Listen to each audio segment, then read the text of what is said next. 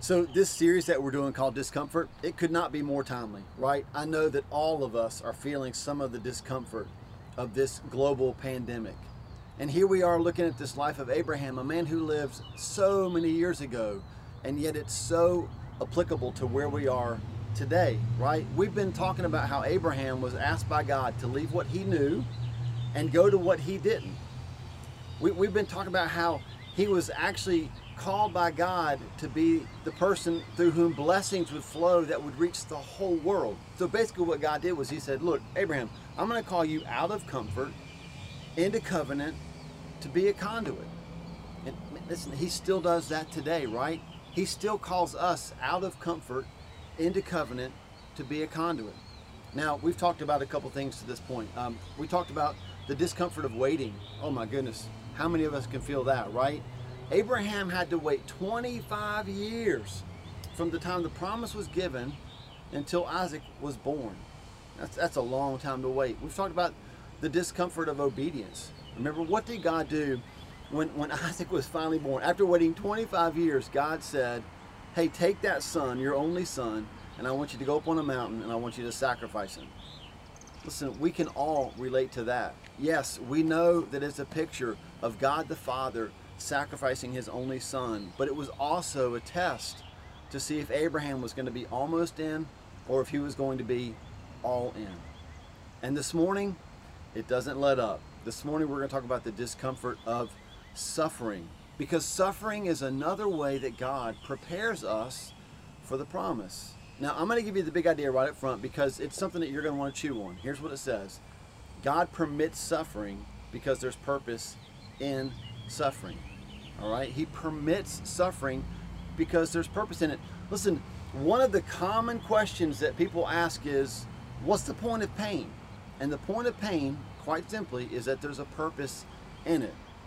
And we're going to walk through that this morning.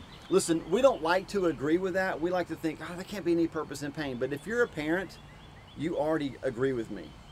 Because I can guarantee you there's been a time in your life when you took your child to the doctor and they were going to give your child a shot, and you told your child, this is going to hurt.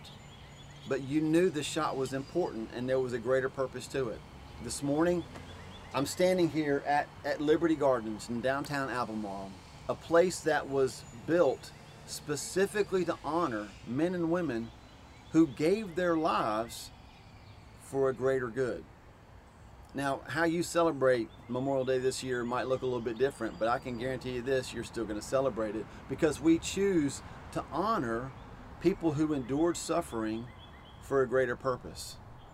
Abraham, you know, as we've looked at his life, have we not seen the way that he has suffered through those 25 years of waiting? Suffered through things that God called him to do? And it's easy to ask ourselves, why? Why would Abraham even do that? And here's what we know from Hebrews chapter 11. We know that Abraham endured the suffering because he was looking for something greater, a greater city, a greater purpose. So here you and I are today, and I want to call you to see the greater purpose in suffering. And here's why it's important. Suffering is something that all of us have in common. However, and this is a big however before we jump into the teaching, even though all of us have suffering in common, we don't all suffer in common ways. Like right now in America, we are facing what is fair to call some suffering. We're suffering through a pandemic. We're suffering through when can we go back to the things that we used to be able to do, right? We're suffering like when can we gather as a church? We're suffering through that, but our suffering is a little bit different from believers on the other side of the globe who are suffering because if they actually go to church, they could be killed for it. And you know what we do in America? We tend to minimize the things that we face. We say things like, suck it up, America, at least you're not being killed. But I want to encourage you, if you minimize your suffering, you also minimize the purpose behind it. So let's not minimize it. Let's come to this topic with humility and with grace. Let's recognize that your suffering may look different from my suffering, that our suffering collectively as a church in America could look different from the suffering of other churches in other countries, but all of us are facing suffering and all of us need to lean into the purpose behind it. So here's how we're going to divide up this morning. Let's talk about 4 purposes of suffering And then let's end this morning talking about the one thing that we all have and the one thing that we all need to take. So purpose number 1 is to make us look like Christ. Romans 8:28, I guarantee that you have this in your house, either in a picture frame or it's on a coffee mug. And so I'm going to read it. Here's what it says. And we know that God causes everything to work together for the good of those who love God and are called according to his purpose for them. But what is that purpose? Verse 29. For God knew his people in advance, and he chose them to become like his son. That's the purpose. Why does God work everything together for good? It's so that you and I will look like Jesus. It's good for Christians to look like Jesus, right? John 15:20, Jesus turned to his disciples and he said this, the world persecuted me, so they're going to persecute you. I mean, who do we think we are that we would get out of persecution if Jesus didn't, right? He's going to use persecution. Hebrews 2:10, this is an interesting verse. It says that Jesus was made perfect through suffering. Now, Jesus was sinless, okay? So what does it mean that he was made perfect through suffering? It means that he was made complete. It means that when he suffered, he was made complete in being fully human so that he could fully save us. If Jesus was perfected through suffering, Jesus, how much more will we be? And since God uses suffering to conform us to the image of Jesus, can I just suggest that a better prayer when we're suffering, a better prayer than please deliver me, is please transform me. Use this suffering in my life to transform me and make me look like Jesus. Purpose number 2 is to teach us how to trust. I love this verse in 1 Corinthians. We'll talk more about this next week, but let me just give you a little sneak preview. 2 Corinthians chapter 1, verses 8 and 9. Here's what it says. We think you ought to know, dear brothers and sisters, about the trouble we went through in the province of Asia. We were crushed and overwhelmed beyond our ability to endure, and we thought we would never live through it. Sounds like suffering. Would you agree? Verse 9. In fact, we expected to die. Here's our part. But as a result, so in other words, because we suffered, this is what happened. As a result, we stopped relying on ourselves and learned to rely only on God. God uses suffering in our lives to teach us how to trust in him. Suffering causes us to rely on the Father and not on ourselves. It is actually the things that make us feel weak that cause us to need someone who isn't. Purpose number 3, to warn the world. There's an interesting passage in Luke chapter 12, verses 1 through 5. Jesus talks about 2 tragedies. One was a murder and one was just like a natural tragedy, an earthquake, and people died as a result, of course. And so people are asking, like, why did that happen? And in both of those situations, Jesus drew their attention to the need of repentance. Listen, sometimes God uses suffering to get our attention. Sometimes he uses suffering to warn the world that there's a need to repent. We need to heed that. You know, C.S. Lewis said that God whispers to us in our pleasures, but he shouts in our pain. And we would do well to listen to what God has to say. And finally, reason number 4 is to comfort the hurting. Back in 2 Corinthians chapter 1, listen to what Paul writes beginning in verse 3. All praise to God, the Father of our Lord Jesus Christ. God is our merciful Father and the source of all comfort. He comforts us, not in some of our troubles, but in all of our troubles, so that we can comfort others when they are troubled. We'll be able to give them the same comfort God has given us. For the more we suffer for Christ, the more God will shower us with his comfort through Christ. Even when we are weighed down with troubles, it is for your comfort and salvation. For when we ourselves are comforted, we will certainly comfort you. Then you can patiently endure the same things that we suffer. We are confident that as you share in our sufferings, you will also share in the comfort that God gives us. How powerful is it when you and I are going through a hard time and somebody just sits next to us, takes our hand, and simply says, I've been where you are, and God brought me through it. The Bible says that Jesus would see the crowds, and he would see them as harassed and helpless, and he would have compassion. He was moved with compassion. Man, I want you and I to be moved with compassion. And suffering, whether we like it or not, and let's be honest, we don't like it. Suffering actually gives us the compassionate heart of the Father for the people that we see every single day. Why are we struggling right now? Honestly, it's because we can't get together and grab each other's hands, and I can't wait until we can, because there's power in that kind of connection. And when we suffer, we suddenly begin to see people and things the way we're supposed to see them. It clarifies for us what matters most. 4 purposes for pain. Now let's talk about the one thing that we all have and the one thing that we all need to take. So we're going to spend our time as we wrap up in John chapter 16.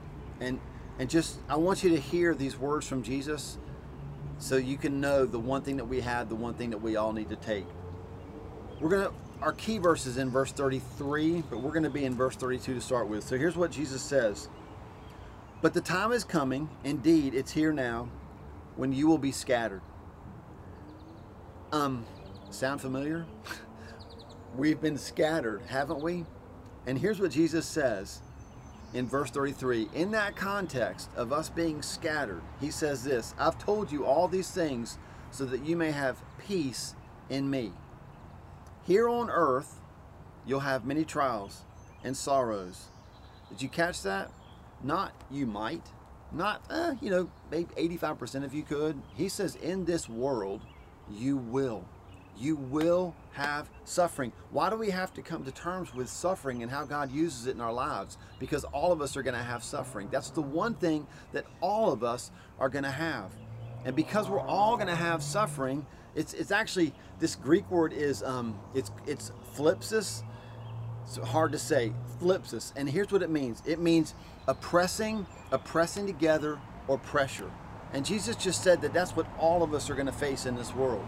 In John 16:21, that same Greek word is used to describe the anguish of childbirth.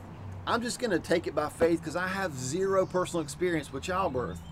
But my guess is if he's going to describe it as anguish and pressure and oppressing, that doesn't sound fun to me, right? That doesn't sound like something that all of us would desire. But do you see what he's saying? Suffering is actually the way that God births the new thing out of us. And he's doing it right now. Is it uncomfortable?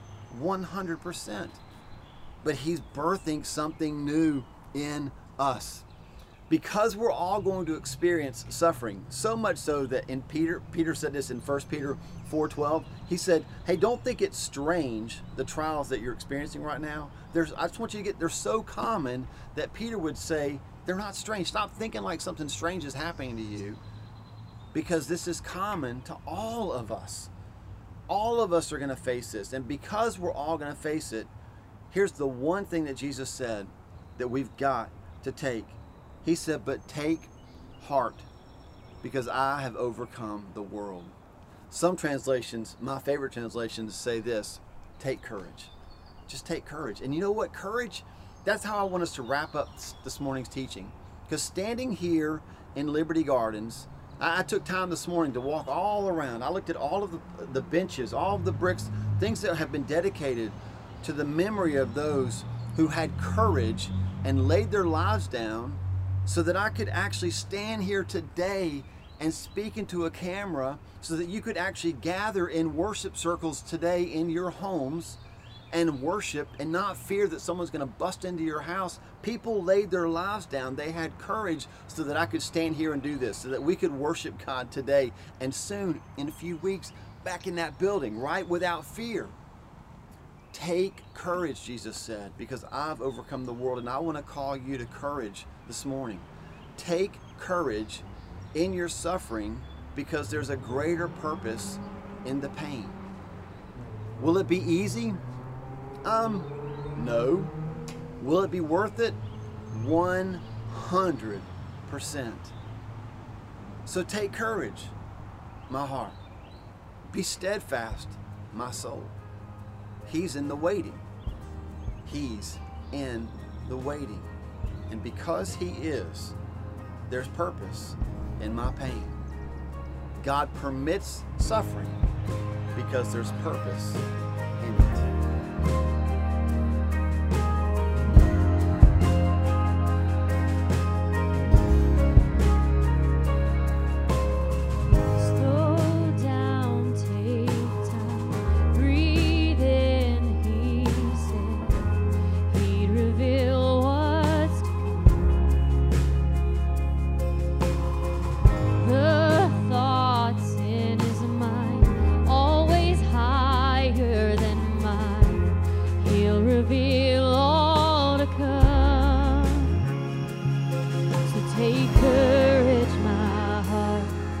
Stay steadfast, my soul. He's in the waiting.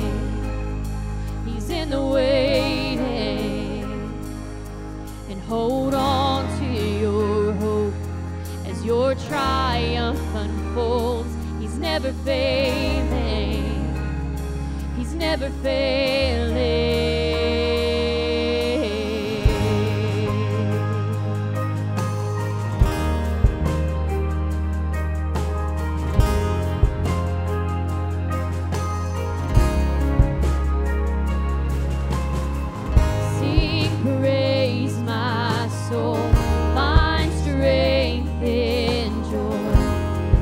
His words lead you on. Do not forget his great faithfulness. He'll finish all he's begun. So take courage, my heart. Stay steadfast, my soul. He's in the waiting. He's in the waiting. Hold on to your hope as your triumph unfolds. He's never failing. He's never failing. So take courage, my heart. Stay steadfast, my soul. He's in the waiting. He's in the waiting. Hold on to your hope. Your triumph unfolds. He's never failing. He's never failing. And you who hold the stars, who call them each by name, will surely keep your promise to me, that I will rise in your victory. And you who hold the stars, who call them each by name, will surely keep your promise to me, that I will rise in your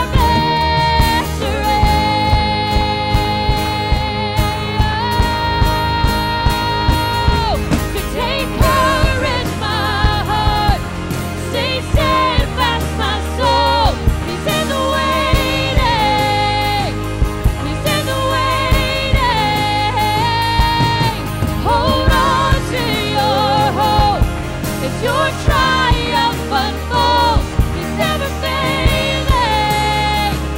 He's never failing. So take courage, my heart. Stay steadfast, my soul. He's ever waiting. He's ever waiting.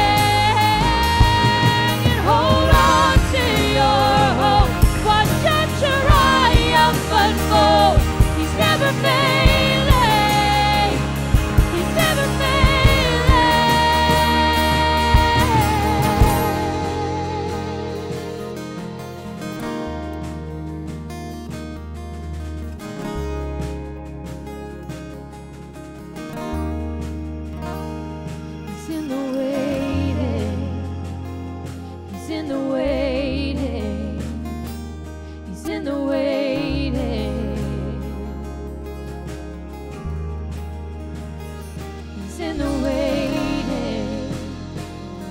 in the waiting. He's in the waiting.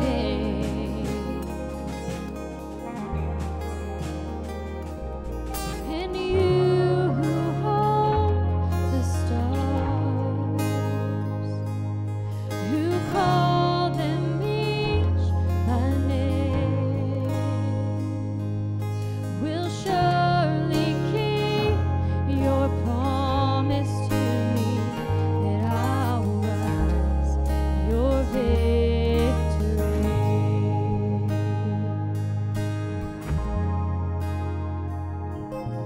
Lord, thank you for this opportunity to be in your house, God, to just to worship you with family, with friends, with your people, God.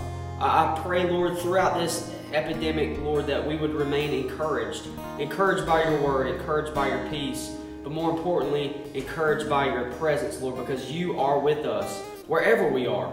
Lord, you're not contained in this building. You're not contained even in our homes. You are with us. And Lord, I just pray that over my brothers and sisters this morning, that we would be encouraged by that, Lord, that we would walk in your peace and in your power. In the mighty name of Jesus, I pray. Amen.